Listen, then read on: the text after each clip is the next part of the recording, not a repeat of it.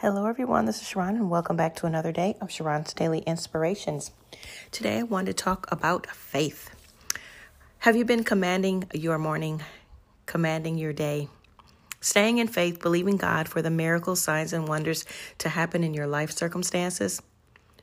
Or have you been rushing through the day, trying to put out fires? Every which way you turn, there's something like, oh my gosh, I got to do this. Oh my goodness. And this didn't happen. Oh my goodness. Are you kidding me? Oh my gosh. Really? Stop. Be still. Let's take a breath. Breathe in and out. Thank you, Lord. Let us take time to hear the voice of God. God is trying to speak to all of us. Let us continue or begin at the beginning of our day to command our morning. Ask God for help. Ask God to direct the day, no matter what it may be. If it's taking the children to school, if it's a project that needed to be completed at work, we don't know what it really will entail, but we do know that if we give it to God because we need his guidance, then all of the fires will be put out immediately. Let God put out the fires that we have in our life. Take time to hear his voice. This day is a great day. Let a fire in you that is burning be bigger than on the outside fires. For remember this, we are always the majority and God is always going to take care of us. Know this in your heart and mind that God wants us to walk in faith, be victorious in every area of our lives. Scripture says in 1 John 5:4, for whosoever is born of God overcometh the world, and this is the victory that overcometh the world, even our faith. 1 John 4:4 says, we are of God, little children, and have overcome them, because greater is he that is in you than he that is in this world. That is so true. I say that scripture all the time when I am facing adversity, and that was 1 John 4:4. Also, Romans 8:28 says, and we know that all things work together for good to them that love God, to them that are called according to his purpose. That's another favorite that I have, Romans 8:28. And another one, 1 John 1:19, holding faith and a good conscience, which some having put away concerning faith have made shipwreck. No matter where you are in your life with your faith, holding on to faith, having just a little bit of faith, it's always the right thing to do. So continue to seek God, continue to have faith in God, and continue to do what the word of God says. In fact, when you're feeling confused and the enemy is condemning you, shooting off doubt and unbelief against your mind, that's the time to turn to God. Say, help me, Lord. Jesus, take the wheel. That's not a time to start to question God and throw your hands in the air and say, oh, forget this. Let me get out of here. I don't know. Just stop it. Yeah, that's not the time to do any of those things. That's the time to hold on to God's unchanging hand and the word of God, and let the word of God do its work and strengthen you and restore the peace and confidence in God. God is faithful. He will never leave us nor forsake us. And remember that his word will never, ever, ever, ever return void.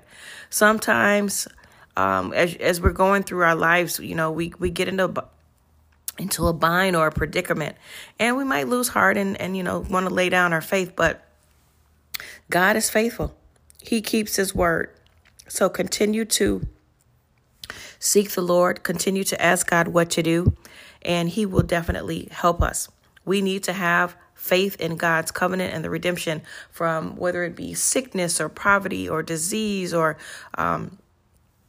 issues that we have going on. It could be spiritual death that Christ has provided, that we are going through. Let Christ provide for us so that we will have no more poverty, no more sickness, no more death in our lives. We will not have to go through life alone. God is good and faithful. Father God, we ask that you take full control. We give you control over our lives, Father God, that we may walk out into the light of your word. We give you full access, Father God, to us. We thank you, Father God, that you bring the places that were crooked and you will make them straight in our lives, Lord. Help us to continue to have the faith in you that you have given us. Help us to stand firm. Stand strong. Be strong. No matter what the circumstance or situation is, do not let us rush through the day, Father God.